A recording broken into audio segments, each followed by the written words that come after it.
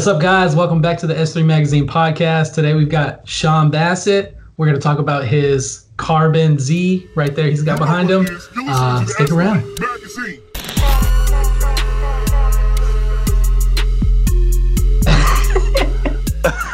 All right, guys. Welcome back to the S3 Magazine podcast. We got Sean Bassett here. He's got a beautiful Carbon Z that we featured on one of our issues. I think it was 2 issues ago. Sounds about right. I mean, beautiful thing. We got Tim Neely back.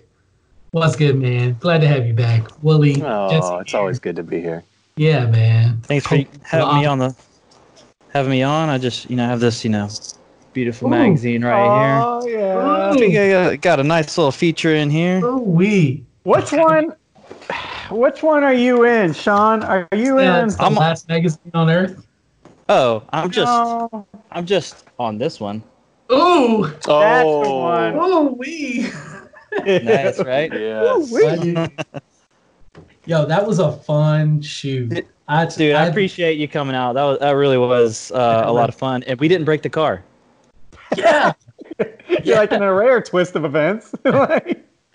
Now, hold on. So, Okay, yeah. Sean, you're from Jacksonville? Or you live in I'm originally from Tallahassee, moved to Jacksonville when I was younger, and now I live in Orlando area. Oh, okay. So, I'm from Jacksonville originally, but Nice. live in Al's Georgia Pizza, now. tear that up. Yes. Yes. I'm from the Dirty Duval, the 904. I have a Nice. bunch of friends who I think still work at Al's Pizza, but a lot of them worked at Al's Pizza for a long time. Buddy Chris Okay. Wilder drug me out there pretty much every night. So Okay. Tim's knows- from Ohio. I used to dream of Al's Pizza, like for real. Al's Pizza was like a dream for me. We'll make it down there. Yeah, for sure. All right, man, let's get into it. Sean, you've got a ridiculous Carbon Z. And okay, so I saw this, the first time I saw this was at the Toyo Tire Tread Pass SEMA 2018. It was my first SEMA. And flooded around all these, beautiful cars. I see this Carbon Z over here. We can start. What's going on with that thing? Like, that's insane. Like, it's perfection at every single bit. You want to kind of talk about that a little bit? It's my first SEMA as well, which was pretty crazy to not only go to SEMA for the first time, have your car be there, but also be in the Tread Pass. I mean, Toyo's been a great partner of mine for pretty much since the get-go. But yeah, it was surrounded by a bunch of crazy cars. Yeah. Didn't know if my car was it's not a show car, but the saying is every race car is a show car. But like I was gonna have my car right next to real show cars, and people spend some serious money and time and effort. So I really wasn't quite sure how I'd stack up, but we did really good. I entered in Battle of the Builders, and I think I got just got knocked off for, I guess I was an import, Yeah. Okay. which is interesting, but all good. But yeah, it was crazy to even go. I think I got top 6 or something like that, and thousands of cars for. Okay, so 2018 was your first SEMA ever, and you go Yep. with a car? Yeah. Dude, how did you? Full send. How did No you? kidding. Did you trailer the car? Did you have it shipped out there, or how did all? Like, what were your nerves like? I mean, if somebody asked me if I wanted to take a car to SEMA, I've been going for 15 or 16 years, and I would still be all unraveled and full of nerves trying to figure out how to get it there, and worried that something would go wrong and you'd let people down. Like, what's it like going when you don't even know what the hell you're going to, or what the layout Yeah. would be like? I Right? mean, it's very true. So I built the car. So prior going to SEMA, long story short, did a track day at the firm, and I saw a little 240Z running around there. I was getting out of two-wheeled racing, getting into four-wheeled racing. I was like, man, I'd love to have me a little 240Z. Guy pulls in the pits. He's just having a blast. It's a stock car, just on slicks, and I mean, he's killing it out there. And just looks like he's having a ton of fun. Fast forward a week later, I've got an $1,100 240Z. It's a turd. Learned a lot about classic cars. And then we have this stupid thing now. So we're like probably it's January coming up to SEMA, right? So I think was that 8 months out or something like that. Yeah. I'm working with a friend of mine, and he works at Toyo, and they're looking for cars that are off the radar that like kind of would blow up there type thing. Yeah. So Yeah. So he's like, would you be interested in going? And I kind of wanted to do SEMA, but my heart's racing, so it's not as big of a deal to me. So they're like, well, I sent some renderings to Toyo and like, dude, this thing's nuts. Is this gonna actually be the car that shows up? Because a lot of cars at SEMA that the render far, like it just isn't the same thing that shows up. Yeah. And I was like, yeah, I mean, I don't know any other way. I'm not a SEMA car, show car builder guy. This is my race car that I'm going to bring. So January, they're like, yep, we're doing it. Your car is going to be in the Toyo Tread Pass area. It's not going to be one of the featured spots. It's going to be in the Tread Pass area. And like I've never been to SEMA, so I knew it was big, but I didn't really like understand like the scale of how big SEMA was. I do now, but it was probably good that I didn't know how big it was. Right. You know what I mean, but I definitely had like a lot of pressure that like I knew like this is where all your top car builders and manufacturers go in one place. I knew it'd be a great opportunity to talk to a lot of potential partners and stuff like that. But like I knew where I was going in the big guns. And so, yeah, January of 18, they said, yep, you'll be in the booth. And it definitely hit me like it got really, like the span of getting to SEMA was so quick. Like it took me 3.5 years to build a car up to getting, the nod to go to SEMA. And then, man, like that 8 months was, I mean, seriously, I go to work, I come home 5:30 to 11, 12 every night and then all day Saturday, Sunday for 8 months to get the car done. And Wow. I just didn't want to show up to, I don't know. This is my thing. So I just didn't want to show up and I don't know. Like misrepresent yourself or like disappoint. Well, I have heard so many people of cars showing up and they were just, like half-assed. I just didn't want to be that car, and I didn't want to be that guy. There's a lot of glitz and glam, but like under the surface, those cars don't run, or they're abortions, or they've been taped together at the last minute. Right. But two things to add to that story, and the guy's name that's kind of been put in charge of Toyo Tread Pass, Stan. Is it Stan? Okay, because Yes. I know the Toyo Stan guys. and Carl. Okay, I know the Toyo guys real well on the marketing side and the PR side. But one of the things, just for anybody that's listening, like the Toyo Tread Pass connects, like, what is it, the north and the south or east? I don't know, whatever. It's the two big performance halls. hall to the other big hall. Yeah, so it's a shortcut more or less, but it becomes this big, widely cut, probably 200 yards or something. And Toyo basically makes a tread pass, a pathway, and lines it with cars. Now, the big thing about this tread pass is these cars cannot be seen prior to tread pass. So that was really hard. Yeah, you can't be throwing it on social media. You can't. Yeah, I don't know if you knew that, Jesse, but these cars can't be hitting social media or magazines or anything like that. It has to be secretive until it gets there. So that's really dope. The other thing about that year that you were in Toyo Tread Pass, I didn't know who the hell you were. Like, we had never met. I swear to you, at least 3 people came to me over the course of SEMA, where there's like 1 million people. Like 3 people came up to me and was like, yo, do you know Sean Bassett? And I was like, no, I don't think so. And they're like, okay, he's got a Carbon Z, orange wheels or whatever it was at the time, and he was like, you guys got to go see that car because he's an awesome dude and you will love the story, and he's like done this all on his own in his garage, and this is not some big funded thing, and it's totally S3 and it's totally S3 style. So just the fact that like 3 people would come up to me at an event like that and like vouch for you was like, okay, what the hell is going on with this guy? That's just weird. Like, that's just weird that like people would keep, circling back to that car.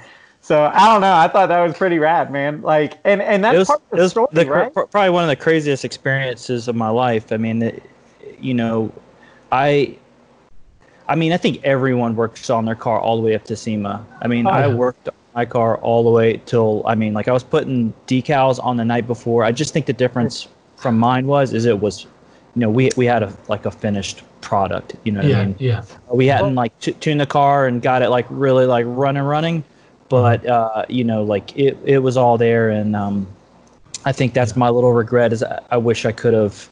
We had like a built motor and stuff like that. It just wasn't ready to. We just didn't have time to get it tuned and all that stuff like that. So we chose to push it in and out, which really like irks me to this day.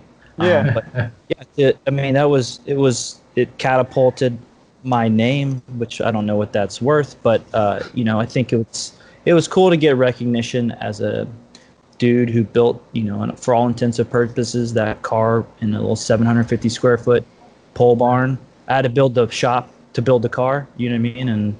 And that's awesome. It was pretty crazy.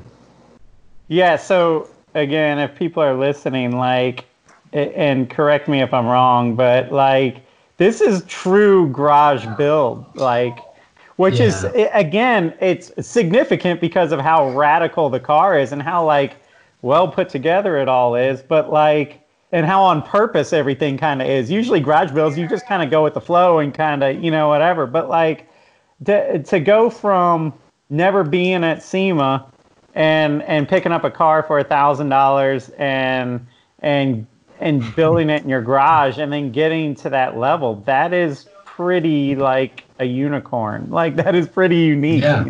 Yeah. That doesn't happen. SEMA things are usually kind of planned out from the get-go, before the car's acquired or something like that. It's part of the plans. And it's usually built by people that have so many connections that exactly. it's going to SEMA, hey, I'm gonna get this car, we're gonna build it, it's gonna go to SEMA, and yours was not really like that. No, mine was built for the racetrack, and it just so happened to go to the SEMA on the way. So, and it was the craziest experience of my life. I honestly think the second SEMA was crazier for me. We almost did a world tour with the car. Yeah. I mean, it would be pretty hard to one up the tread pass. That's if you're building a car. I mean, there's a couple of booths that you want to be in, and the tread pass is definitely one of them. So first time going to SEMA and being in the tread pass, that was. I honestly didn't think I was going to go back to SEMA just because I was kind of what booth would I be in? You know what I mean? Yeah. In cars that go to SEMA for the second year typically you downgrade your booth. You don't really upgrade. Right. And then Holly's a great partner of mine, and they asked me to be in the booth. They we want to do less product on. We want more product we want more cars with our product in it than we want just product on shelves and stuff like that. They did an insane booth, and I was really lucky to be a part of that. Yeah, that's nuts. And when according to S3 Magazine, the magazine that we run, the article said, so when you got that car, you kind of pulled the trigger, right? You were there and you're like, I'm gonna buy it. You got it home, realized what was it? Was it rusty, or there was something that was kind of compromising your plans? Rusty would have been ideal. Okay, so it was rust, right? So a lot of the reason I got rot. I would have loved to have a rusty car. But I guess the point is the reason it's as wild as it is and as one-off as it is, and probably the reason it got to SEMA was because of that setback. Because didn't you just kind of throw your tool at the ground and be like, dang it, and then kind of have this epiphany where you're like, all right, this sucks. It's rotted out. This is not ideal, but we're going to deal with it. We're going to make it better. We're going to cut out whatever we need to cut out and strengthen whatever we need to strengthen and just deal with it, right? Yeah, so, I mean, if I had it my way from the get-go, I really just wanted a 240Z. I just wanted to do an LS swap, coilover suspension, slicks, just something to literally to just go to the track and, have fun, not to do any serious racing with or anything like that. And then, I've built, pre-runner trucks before. I built, I've built a lot of other things before. I've never, and, been an import guy forever, but I've never owned a classic car before. I had a Range Rover Classic, which was a whole nother nightmare, but I had my taste of rot. So any Range Rover, Land Rover guys out there, you know what I'm talking about. But yeah, so I got the Z, I did the old knock test all over it, and it's like, it's got some spots on it, it's pretty, but it's $1,100, and this was right before the 240Z boom went, right? This was like a year before it went off, and then we get it back to the house, and then just kind of my style for everything's always been I have expensive taste, but I always buy the cheapest version I can, do my thing, put my hard work into it, and then I, end up with something nice. Yeah. And a lot of people don't really see that. They just see the nice part of it. But anyway, so I get the car back, and then I start taking fenders and stuff off because I want to spray the car and, line the, anyways, just want to take it apart and see what I'm working with. And just every time I took something off, it was just like, this is a nightmare. And I just kept taking parts off, and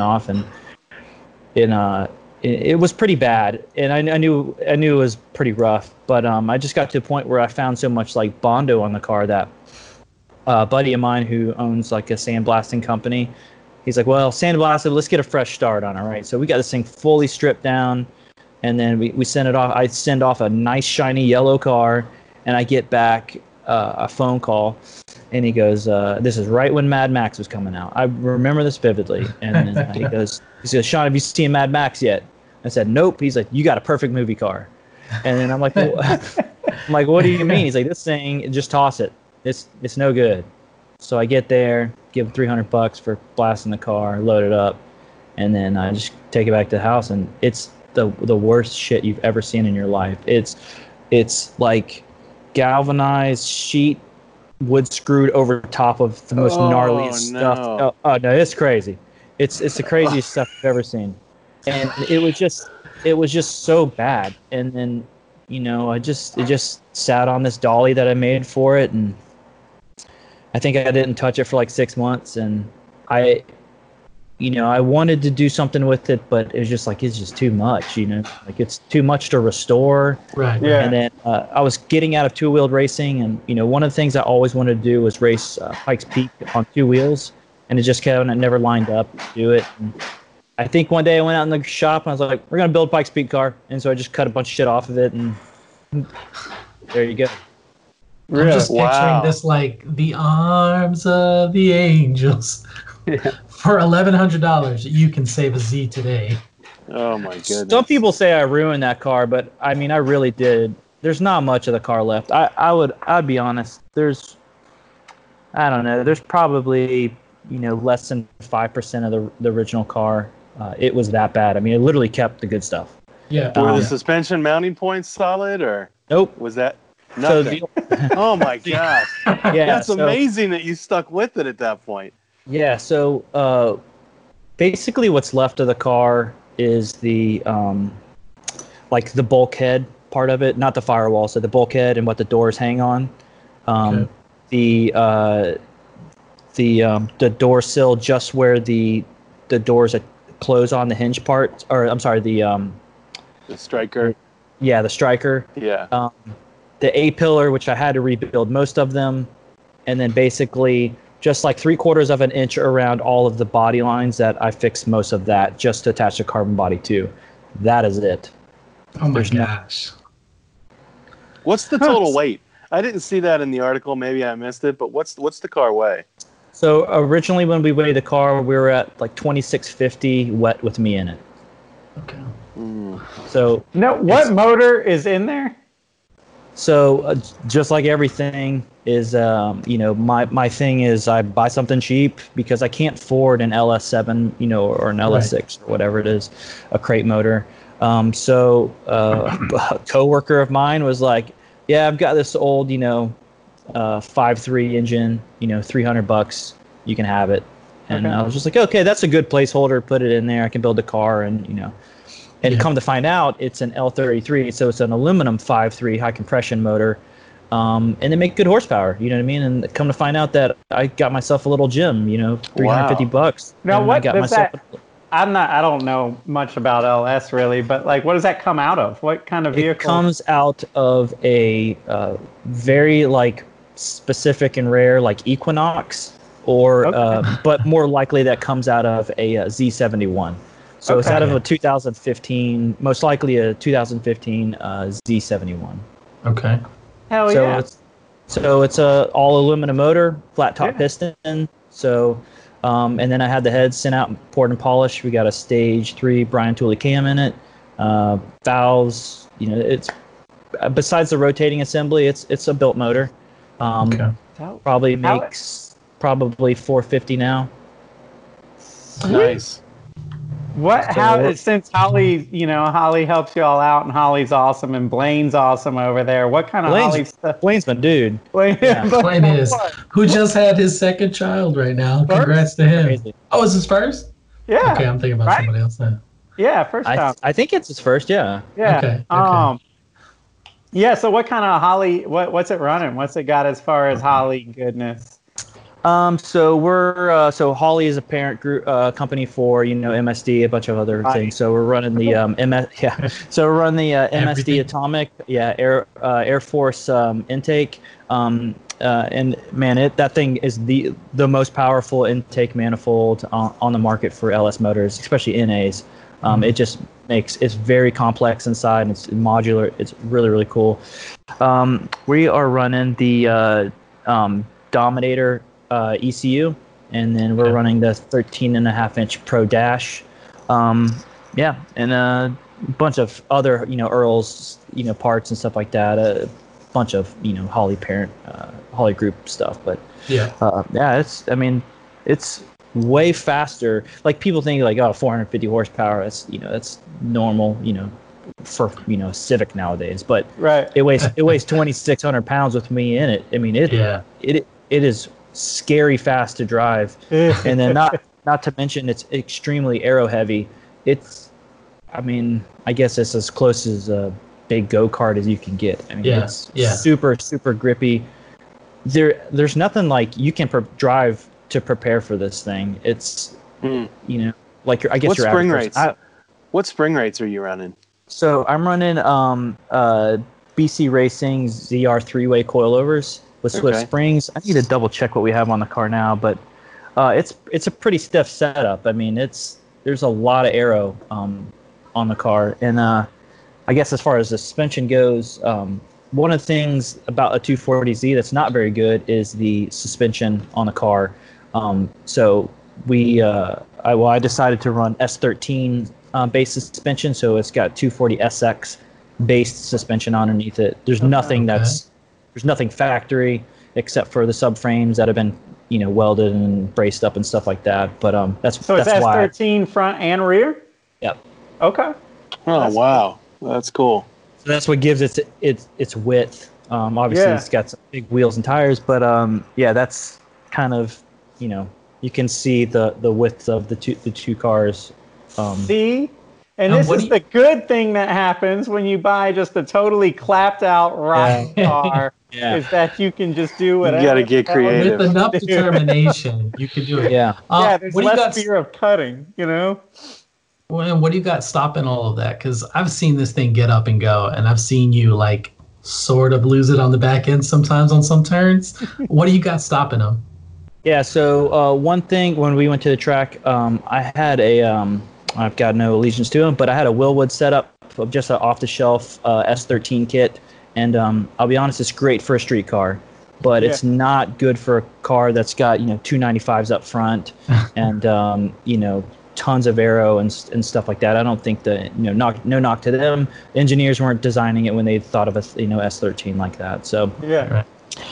just didn't have enough, I feel like, clamping force, and it's axial mounted, so you get some deflection, under really hard braking. So again, no knock to them, but this car really needed a serious brake package under it. So we're running the Stop Tech Trophy kit. So it's a massive brake setup in the front, and we're running a Z32, so 300ZX twin turbo rear setup, and then front and rear we're running G-Lock pads. Okay. So we're strapped up. So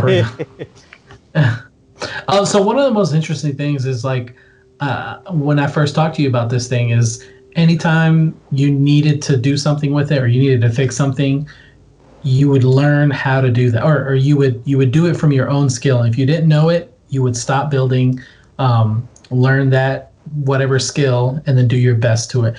How often did that happen, and where did you need that the most? So that so that's like a kind of a question I get from like, people on just random guys on Instagram. Hey, I'm building a car. How did you build a full carbon fiber body or something like that? Right. And like what I tell everybody is like, this has been a process for me for years. I've been wrenching since I was, a little kid, you know what I mean? Right. And, I think I built my first, my first V8 when I was 15 years old with my dad, and we completely tore a motor and put it all back together.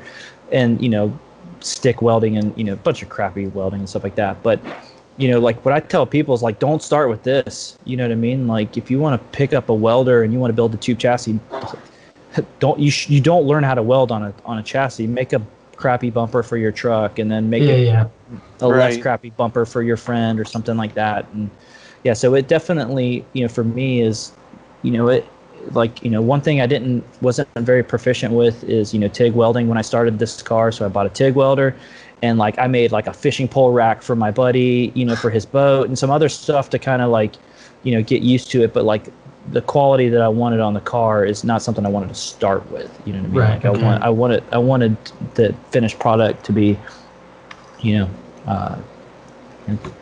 rock solid. I am literally putting myself in this thing that I built in a garage. So like that's something that weighs on me quite a bit is, the safety of the car. And, like if I don't trust my skill now, I'm not going to put it on the car. Right. That's fine. And so all the carbon fiber work, did you do that yourself, or where does that play in? Did you have experience in that before?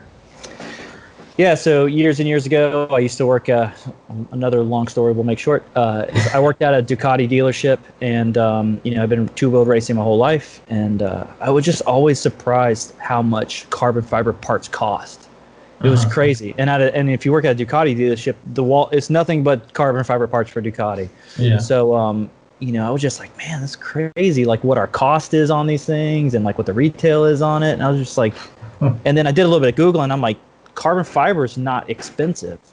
You know what I mean? Like if you just Google a fabric, I didn't know much about it. And then so it's like, well, I'll buy some carbon fiber. So like and this was like way before like this was a black art. There wasn't any like tutorials on how to do it. So I bought the material, it shows up and it's just fabric. And I'm like, how do you make this hard, like rigid? And so, right. So like a bunch Easy of bake oven.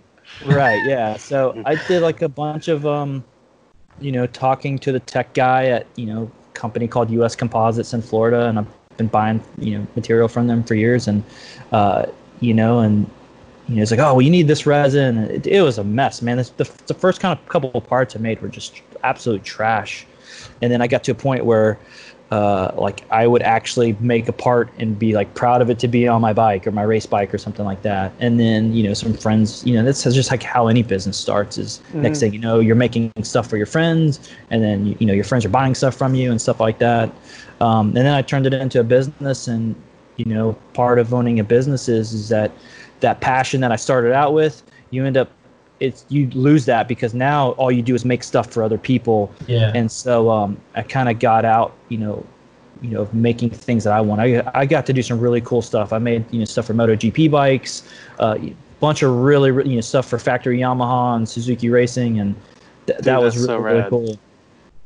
Yeah, and I was young. I was 24 making, MotoGP parts and stuff like that. And but did you have an autoclave, or like where did you bake all this stuff? Like how did you? Because isn't that a big part of the process? I mean, excuse it my can ignorance, be. but That's one of the like the misleading things about carbon fiber. We look at F1 cars, and they spend $1 bazillion, and that's how you have to make them, and it's not right. It's there's so many other ways of it's like welding. How many different welders are there? What process do you use for this type of material and stuff like that? You can use an autoclave, but like all of you guys starting out, you don't need that. You know what I mean? Like the difference between an autoclaved part and a vacuum infusion part is we're talking ounces, and it's just not something that's needed. But yeah, so anyways, ended up having a client and then of mine, and then gave me a job offer, and I started working for him, and so I was burnt out with carbon fiber. I really didn't want to do anything carbon fiber at all for a while. Did it for 5-6 years, and I ended up kind of going to a desk job, and it was nice to, not come home. I would take showers in the morning as opposed to taking showers at night. So that was a little nice. And then I got the Z, and I was like, I still did carbon fiber parts here and there, but nothing crazy. And like I never. Okay, so the point to all of this is that I never really got to do anything for myself when I owned my carbon fiber business. Okay. And so I thought, well, the Z's are perfect. I've got time. Fortunately, I have the funds to kind of, to float it. So I wanted to just do the very best I possibly could and make, the best quality parts I possibly could on my own. And I'm really proud of the carbon work on the Z. It's Dude, really, you should be. I took about 100 pictures of that car at SEMA, and I can't. I'm tripping over this story because I just think, particularly the Toyo booth in 2018, I just felt like every car that Toyo brought to SEMA was like, blew my mind. It just was like, then there was this car, then there was this car, then there was this car. And they your killed car, it. 18 was crazy. That Raptor. car, when you see a full so carbon nice. car, like half the time I'm looking to see like, did they use, Avery Dennison wrap to, Right. cover. And your car, I mean, it was like unbelievably high level of workmanship, particularly in the carbon.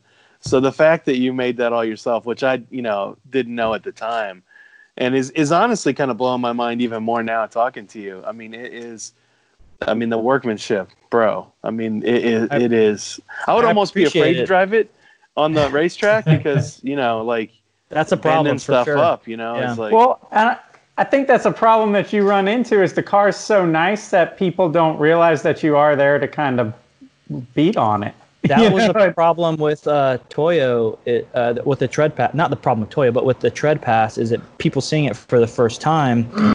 I mean, it's got a couple of little bangs and bruises. That being said, the car's still really nice shape.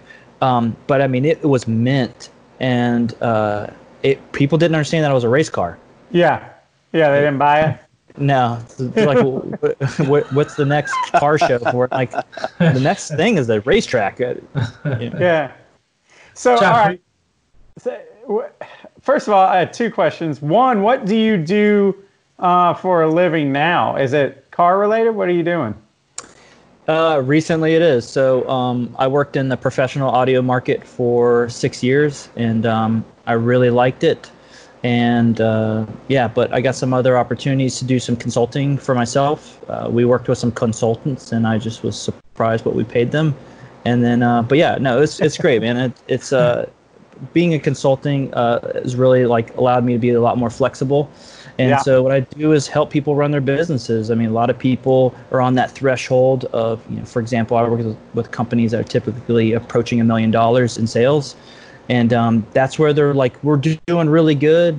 We just, we started this business, but we don't have any, knowledge of how to run a, not saying a professional business, but a lot of the ins and outs of, having, the meat and potatoes of what really successful businesses have. And so I come in and help them out and, grow their business and take it to the next level type thing. That's great, because we have no idea how to run a business professionally. Maybe we can swap some. We can swap some exposure or something. Yeah. No, that's cool. Some advice. We'll get it one day. For me, I think that I really like running businesses. I think I get a lot of joy out of seeing something that started off small and then see where it's at now. And my newest venture, I'm still doing consulting with a couple of businesses, but recently we're bringing on Aftermarket Industries, which is hell yeah. Do you know who they are? No, I thought you meant you're bringing on Aftermarket Industries, like industries from the aftermarket. Yeah, well, kind of. So Aftermarket Industries is an Australian brand, and basically they own the high-performance fuel industry over there. So I think the past 3 years, every Time Attack Challenge or World Time Attack car over there is running their fuel system. And there were one of my clients, and we're looking to. He's like, we've been kicking around U.S. distribution, so now I'm I guess president of North America for Fueled by AI. So Hell yeah. Nice, Yes. man. yeah, so it's appreciate it. Yeah, so we're gonna kick ass and take names like we do in Australia over here. Hell yeah. Sweet. The other question I was just wondering is like where, like with the racing or the driving or the time attack or whatever the hell you want to call it, like what's the end goal there? Like what do you want to do with that car? Like where, like how far do you want to take it? And you. So the end goal for the car was is Pikes Peak. I want to run the car in Pikes Peak, and the story to that is last year we got the car running and driving. We did our first global time attack race where we podiumed in pro comp class, and it was great. And then I applied to race Pikes Peak, and they say, Sean, you want to come race a motorcycle? Great. But for a car, you don't have as much experience as we're looking for. Mm-hmm. And that was a pretty big bummer. I spent 4 years building this car, got to the point where we raced it, got to Road Atlanta, the car did well. And then to hear that, we weren't ready yet for Pikes Peak, and that was a pretty big bummer. And so, we went to work and got some more races on our belt, and then reapplied last year for this year, and we got accepted, which is great. They only I believe they only added 3 more drivers, so I'm one of the 3, which is congratulations. Blows my That's mind, awesome. but yes. And then so yeah, that's where the end goal was Pikes Peak, and that's where we're approaching. So I'd like to do a World Time Attack Challenge in the car. That would be like another bucket list. Yeah. I was about to ask, because Pikes Peak's gonna be here before you know it. Hopefully. Yeah, so like, what's after that then? I think it's 95 days. So Yeah. Speaking of things that hopefully happen, what do you think is going to happen with SEMA this year? Is it you think it's going to go down, or you think they're going to cancel it, or you think? I don't know. I mean, it's I'm personally looking to go to PRI for Fueled by AI. Yeah. Okay. But SEMA, I don't know. I mean, I guess they won't have the casinos open. Maybe I don't know. It might. I'm not gonna miss the smell of cigarettes. Yeah. No, I'll be fine. I'm looking forward to next year. Okay. Right. Because I'm hoping to have maybe do this all over again. Okay. Yeah, that'd be cool. What's the next car? Top secret. No, I mean we can talk about the next build is I always thought like the reason why I picked the Z is I always thought it was an iconic shape. I mean, you see the silhouette 240Z, you know exactly what it is. It's Exactly, an S chest. So the other car that just sticks in my brain of an iconic car is a BMW 2002. So Ooh, okay. You doing wide? You going wide? we're going real wide. So I figured. It's going to be a square. Here it comes. yeah. We're gonna do the 13-inch wide square wheels. Yeah. So the plan is we're actually going to pick it up tomorrow. It's a 74 BMW 2002. Wow. Yeah, it's pretty rough, but not nearly as bad as the Z. We don't need to do a full tube chassis, but we'll do a real serious cage in the car. But it's going to be another really wide, powerful, car. I get asked all the time. They use those engines for the Formula One engines. Those things made like 1,400 horsepower. What? With the turbo. Motor that was in the. Yeah. They used the block because they were already stressed. They bought back 200,000 mile blocks in the 80s from the 2002s and used those as the base for their 1.4 liter F1 engines. What? Check one of those things out on a dyno. That could be you. So purists don't like me because I'm It's getting LS. That sounds like a Facebook page. Purists don't like me. I'm probably I am like it's crazy. I am practical when it comes to power plants. I want to be able to have the idea of something breaks and then go to AutoZone and get a part. Because that's the reality for a real deal race car. I mean, I would have loved to put a 2JZ in the Z or a RB or something like that. But if I have a coil pack go bad or alternator, my weekend's done for a cool motor. You know what I mean? Yeah. So I'm thinking like realistic for the 2002. We're probably gonna do a S2000 motor. They fit in there really well. They make good horsepower, and if we break something, we don't lose a weekend for a part that I have to get from Japan or something. For sure. Right. Or Germany for that matter. Yeah, that's awesome because the 2002 is kind of like my crush car. Like I've always thought they were super cool. I love. We talk about it every podcast. Do you really? Either Wooly or I bring it up every stinking podcast. But you know what I mean? It's the car that has now gotten away from me. Like I'm not gonna spend the money to get one. I want one real bad, but I want one for $1,000. It's like an air-cooled Porsche, right? I have one of those, and I was really? lucky. Yes, because I got it before before the Hot Boy tags. Yeah, that's my whole retirement. Is I buy $1,000 cars, and I hope that a couple of them get valuable. That's what I got going for.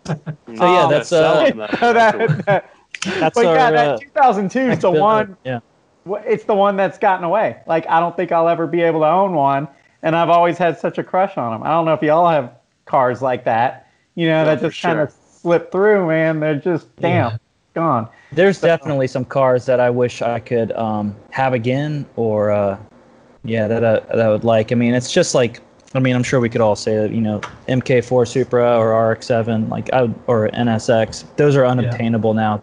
They just cost too much, and now they're That's the problem. You get to a value to where you're like, they're cool, but they're just not worth that 40 grand for. But they are. I'm not saying that you're wrong for buying one, but like our head as tuners is like, you just get a lot of stuff for $40,000. I'm cool with that's it. the My problem. bank account's not cool with it. Yeah. Right.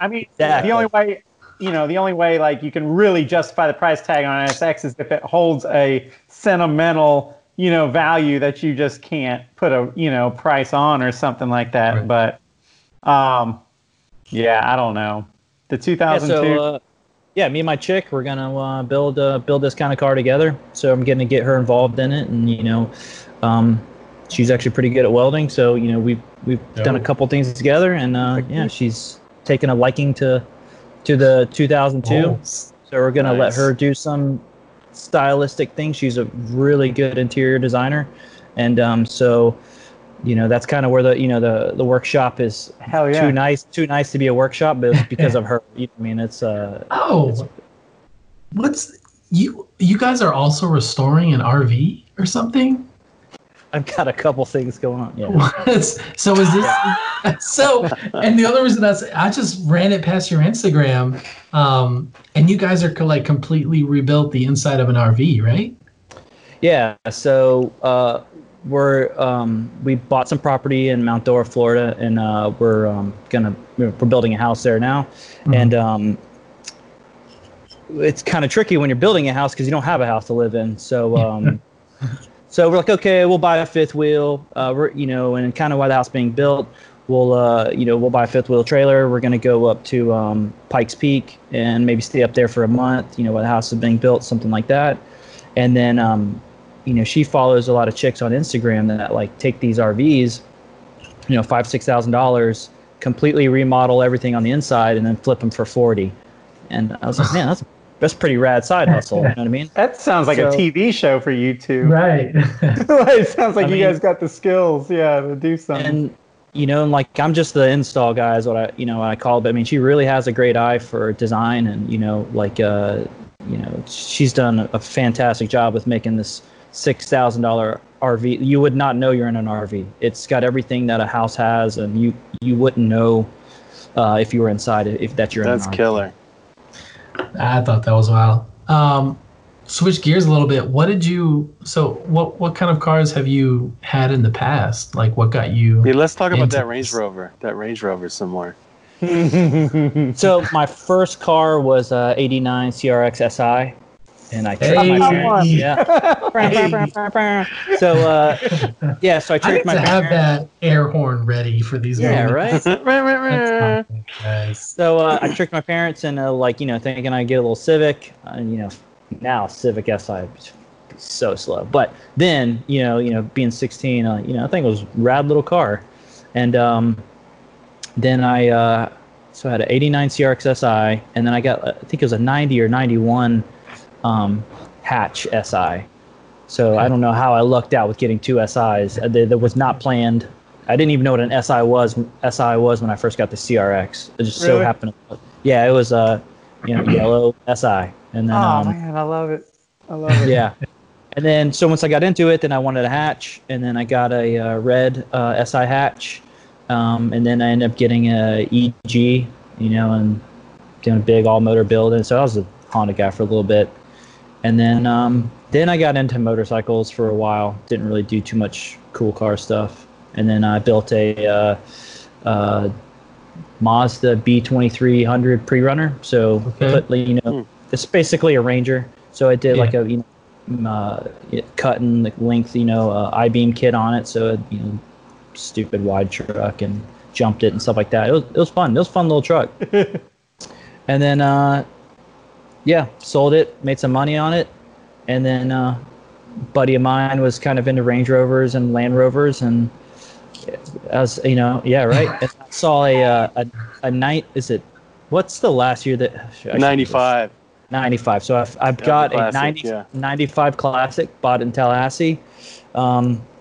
It's a nice little truck, and then just like everything nice that I buy, I chop it up and make it mine, and so I turned it into kind of like a rock crawler truck, and nice. Yeah, that was a really fun truck. I mean, it was cool. That's one of the ones I'd like to have back. Really? I love those, and I sold all mine, and I'm depressed because they're like 25 grand.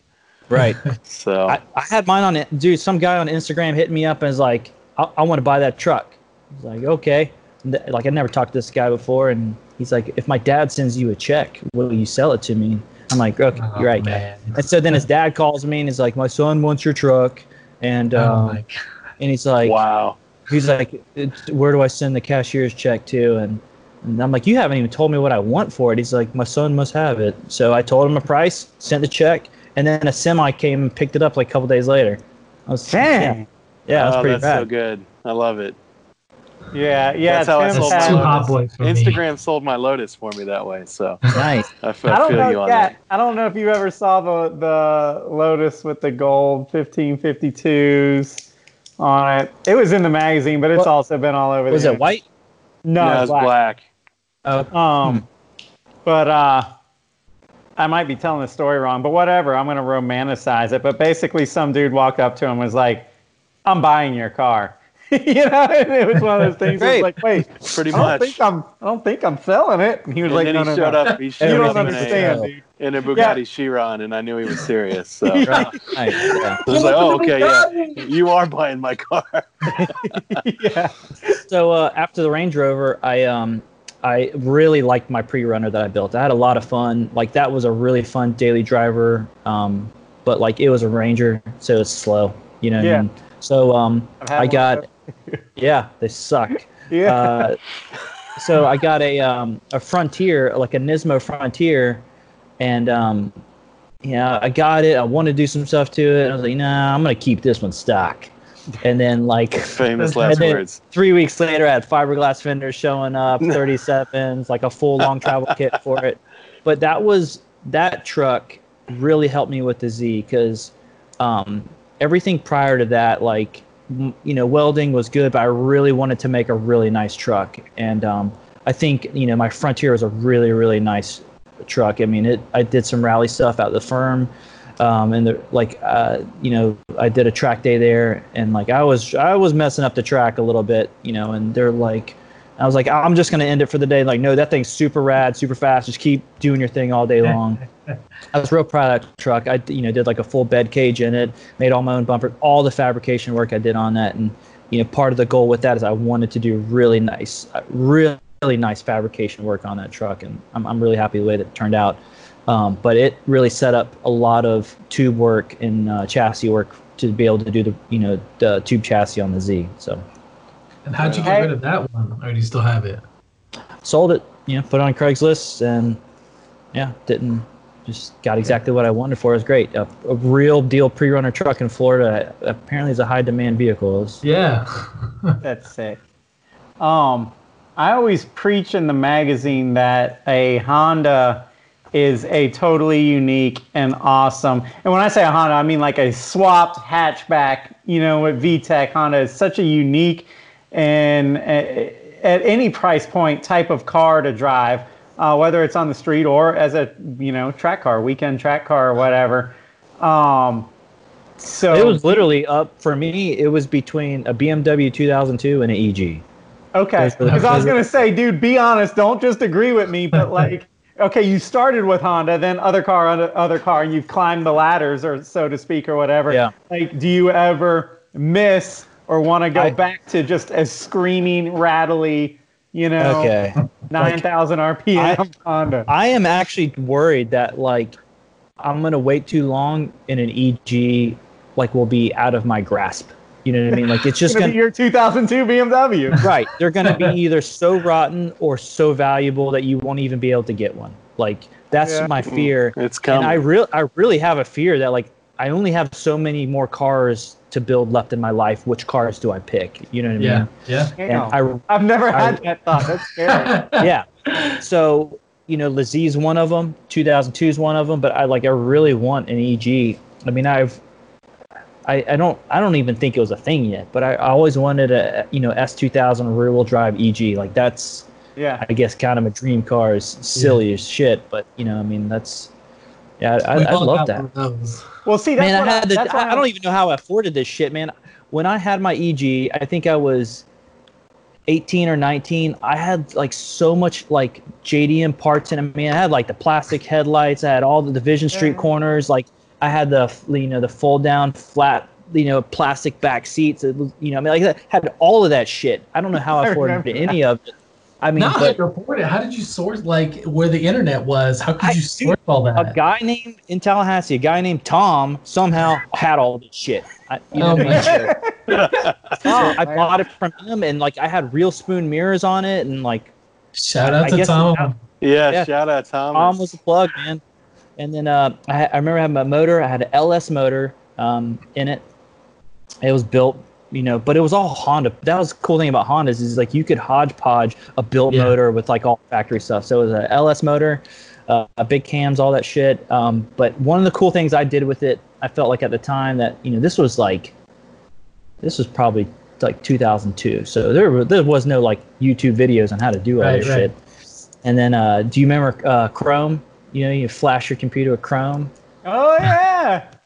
I don't know if you guys remember that shit, but that was what you had. That was your your flash tune back there. Some dude in your town had Chrome downloaded on his I remember that. tune your shit. But oh my god. Yeah, I had Danger to Manifold. Yeah, GSXR 1000 throttle bodies welded to OEM manifold. So I had ITBs back in the day. It was that little EG. Yeah, that was a fun little car. Dude, because see, that's my prediction right there is we all started with Hondas, then we all climbed the ranks, so to speak, and got other cars. And then as our generation gets older, it's going to be one of those things where you go, and they made millions of them, right? So it's never been a thing. I can go to the pizza shop now and I'll pass 3 of them on the way. Until it's a thing. Yeah, it's going to be a thing. 50,000 rusted out.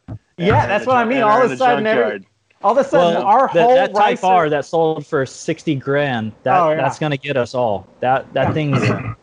Well, yeah, that's what I mean. All of a sudden, our whole generation is gonna within a year be like, damn, man, I just miss a raw, simple, cheap to build, cheap on consumables Honda that revs real loud and vibrates, and I can go drive it when I'm by myself and have a great time, And then we're all gonna turn around and look for an EG and be like, what? $50,000. They either rotted. I mean, I don't know when the last time I saw an EG hatch on the street. I can't remember the last time I saw one, and if it was riced out. I don't do stock ones exist? Yeah, I had a dude. Yesterday, I bring saw a bone stock one. S13 hatch. It was bone stock. It was just driving around, and some lady like, was just "Ow!" driving it. I was like, right. I was like, is this the only S13 in Lady, existence? cut the She exhaust bought off this that thing. car too. It's been her daily driver. Yeah. Since she bought it when she was I had a 14. guy bring one to my detail shop, and he sold it 3 weeks later for $25,000. What was it? What? The EG hatch, just the EG hatch, white. He found some old lady that owned it. It was pretty much perfect. Had 103,000 miles, and he got big money from it locally. He was going to put it on Bring a Trailer, but Crazy. Tons of freaking Gen X. That's a lot of money. Gen X guys were knocking down his doors. So, well, I was about to ask you, since you're like the car, whatever flipper collector connoisseur, like, do you really think that Honda hatchbacks are going to hit?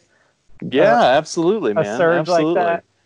Yeah, I think the last podcast somewhere where I was just talking about a buddy of mine sold a 90,000 mile Type R for $50,000, not on Bring a Trailer, just crazy. Out of his shop. I mean, it's crazy because here in Ohio they all rust out. So when you find one that's mint, it's worth real money. Old like Mark II Volkswagens and stuff like that too.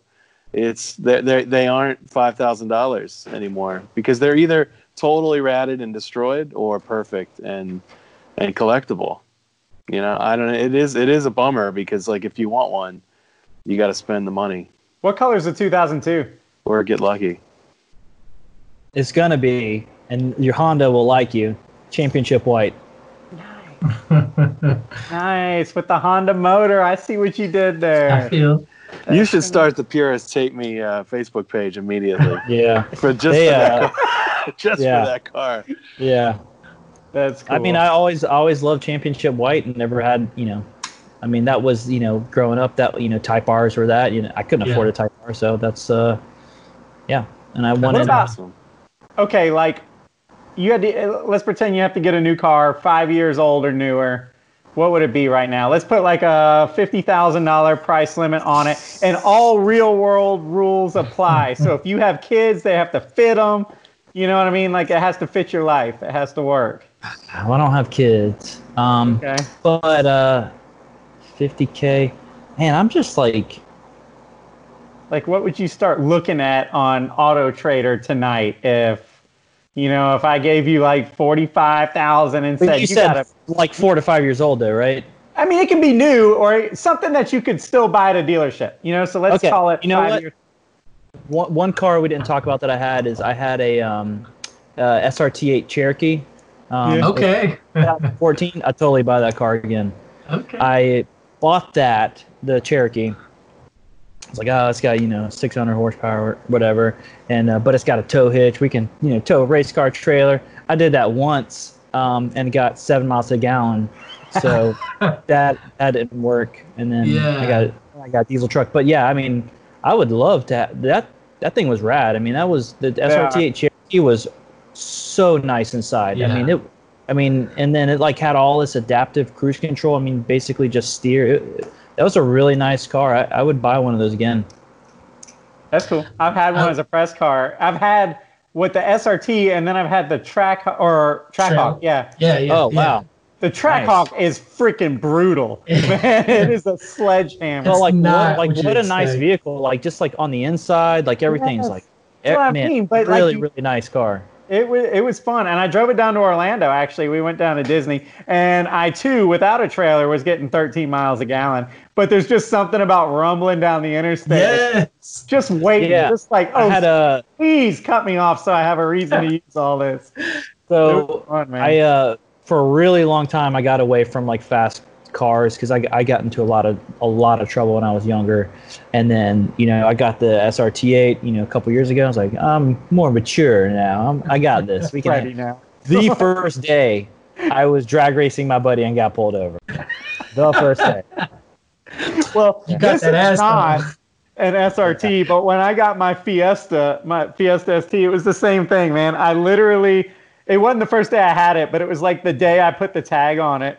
and I pulled out of my neighborhood, like put the little registration in the glove box, pulled out of my neighborhood, and was ripping down. I live kind of out in the country, a little 2-lane road, and a cop kind of came over the hill and was going the other way, and I was like, I wasn't looking at the speedometer, and I was like, ooh, I might have been right there on the threshold. I wonder, and I looked, and I see his I see his brake lights, and I'm like, oh damn! So I pulled over. I'm already pulled over with my hand kind of out the window, and you've been pulled over quite a bit with the double hand out. I'm already pulled over. Very aware of that move. He just drives up behind me and gets out of the car, and I'm like, how bad was it? And he was like, dude, do you know how fast you were going? I was like, I really don't. I just got the car, and man, it was feeling good. You know, I was like, I know that. I was like, I know I saw you, and I thought I might have been going a little too fast. And he was like, 85, and it was like a 55 or whatever. And he was like, 85, and I was like, officer, I swear, you probably hear this, but I swear to you, I had no idea I was going that fast. He goes, I know. Because you never slowed down. It's just 85 on my gauge as you went by. And I was like, I am so sorry. And he ended up knocking it down to like 60 just because I was trying to be, you didn't get that super speeder decal. He was like, dude, you know this as well. In Georgia, we have super speeder. Jesse knows. And, and yeah, he was like, dude, what are you doing? This is like super speeder territory. And I was like, I just put the tag on it, man. I've used this Jeep excuse a few times actually, and it works. I'm like, dude, I own a Jeep. Like, I just got this car. I do this magazine, and I don't really know. And we're just kind of like, got this. I don't know what I'm doing. This thing will get away from you, officer. And he's like, I know my wife's got a little car, and sometimes it does feel fast. Yeah, you know, just damn. Watch out, man. Like, watch what you're doing. And so, yeah, he loved it. But anyway, I've had the similar experiences like that with a brand new car. And I was like, damn, this isn't going to be good. Like, I should not have gotten this little thing. Dangerous. Anyway, there's something about that Fiesta, dude. It just kind of, it's like a wave, man. And the little factory turbo is so small that you get like right on top of that boost, and it just kind of goes. And it just feels so good. You can't stop it. It screams. It makes you giddy. Go with it. Yeah. But anyway, that's my story. What else we got? Any other questions, Jesse? Or are we about wrapped up? I think we about covered it all. Any questions for our man Sean here? No, man, I really enjoyed this. I'm sad about the Range Rover, but other than that. Yeah, I cut that thing up. I'm just sad you didn't keep it. Put some salt on that wood. Yeah, dude gave you the money. Can you guys hear him? I can't hear him. Nah, he's full robot. Full robot Matrix right over here. Yeah, he said something about Land Rover. I can't wait to see the No idea. All right, man. Well, Sean, where can people find you at? Pretty much only on Instagram. It's at SeanB26, and then I've got a. Is that funny, huh? No. Yeah. All right. Cool. Yeah, it's at SeanB26 on Instagram, and then I have a Facebook for the race car page, Attacking the Clock Racing on Facebook. Awesome. And where can we see you next? What's the next event or? Pikes Peak. We're gearing up for Pikes Peak right now. I got the car behind me. We're putting air jacks on it. Got a couple of cooling things that we're working on, and then we're pretty much we're gearing up for testing at the firm. We got 4 dates scheduled. Dope. And then we've got some dates scheduled for when we get to Pikes Peak at the road course that they have at Pikes Peak, and then we do testing at Pikes Peak itself. So awesome. What are you driving the daily right now? I drive a 17 2500 a Ram 2500 diesel. Okay. Sweet. So can't hate pulls on the it. fifth wheel. Yeah, pulls the fifth wheel and pulls the. Dude, I've gone back and forth. We went to the Hoonigans last year and did burn and stuff like that. So, and then we did SEMA twice. That thing's it's a good truck. Yeah. It's slow. It's just powerful. So it's nice. I could stay out of trouble. Should have done that instead of a Honda Pilot across. Yeah, for real. Well, cool. Well, we're S3 Magazine. We've got a magazine coming out. When's the next issue coming out, Willie? I know we keep saying it. Hell knows. It's It's at press. I'm blaming everything on Corona. See, this is why we need you to be our consultant, because I have a feeling you're going to tell me not to hang out at my pool all day, though, and I don't know. You're going to be like, well, first things first. You got to. No, like, see, I'm the the muscle, headline. right? You're the creative. I want you to do exactly what you do. Okay. I just handle the business. Yes. See. Okay. All right. Well, that's what we need. We need somebody to handle our business. All right. But anyway, subscriptions, $20. They come with a dope shirt, you guys. It's not a cheap $2 shirt. It's a nice one. We lose our ass every time we get a subscription. But we want you guys Sounds like a solid business model. right? This guy knows it. Anyway, with that, I hope you've enjoyed listening thus far, and we'll see you when we see you.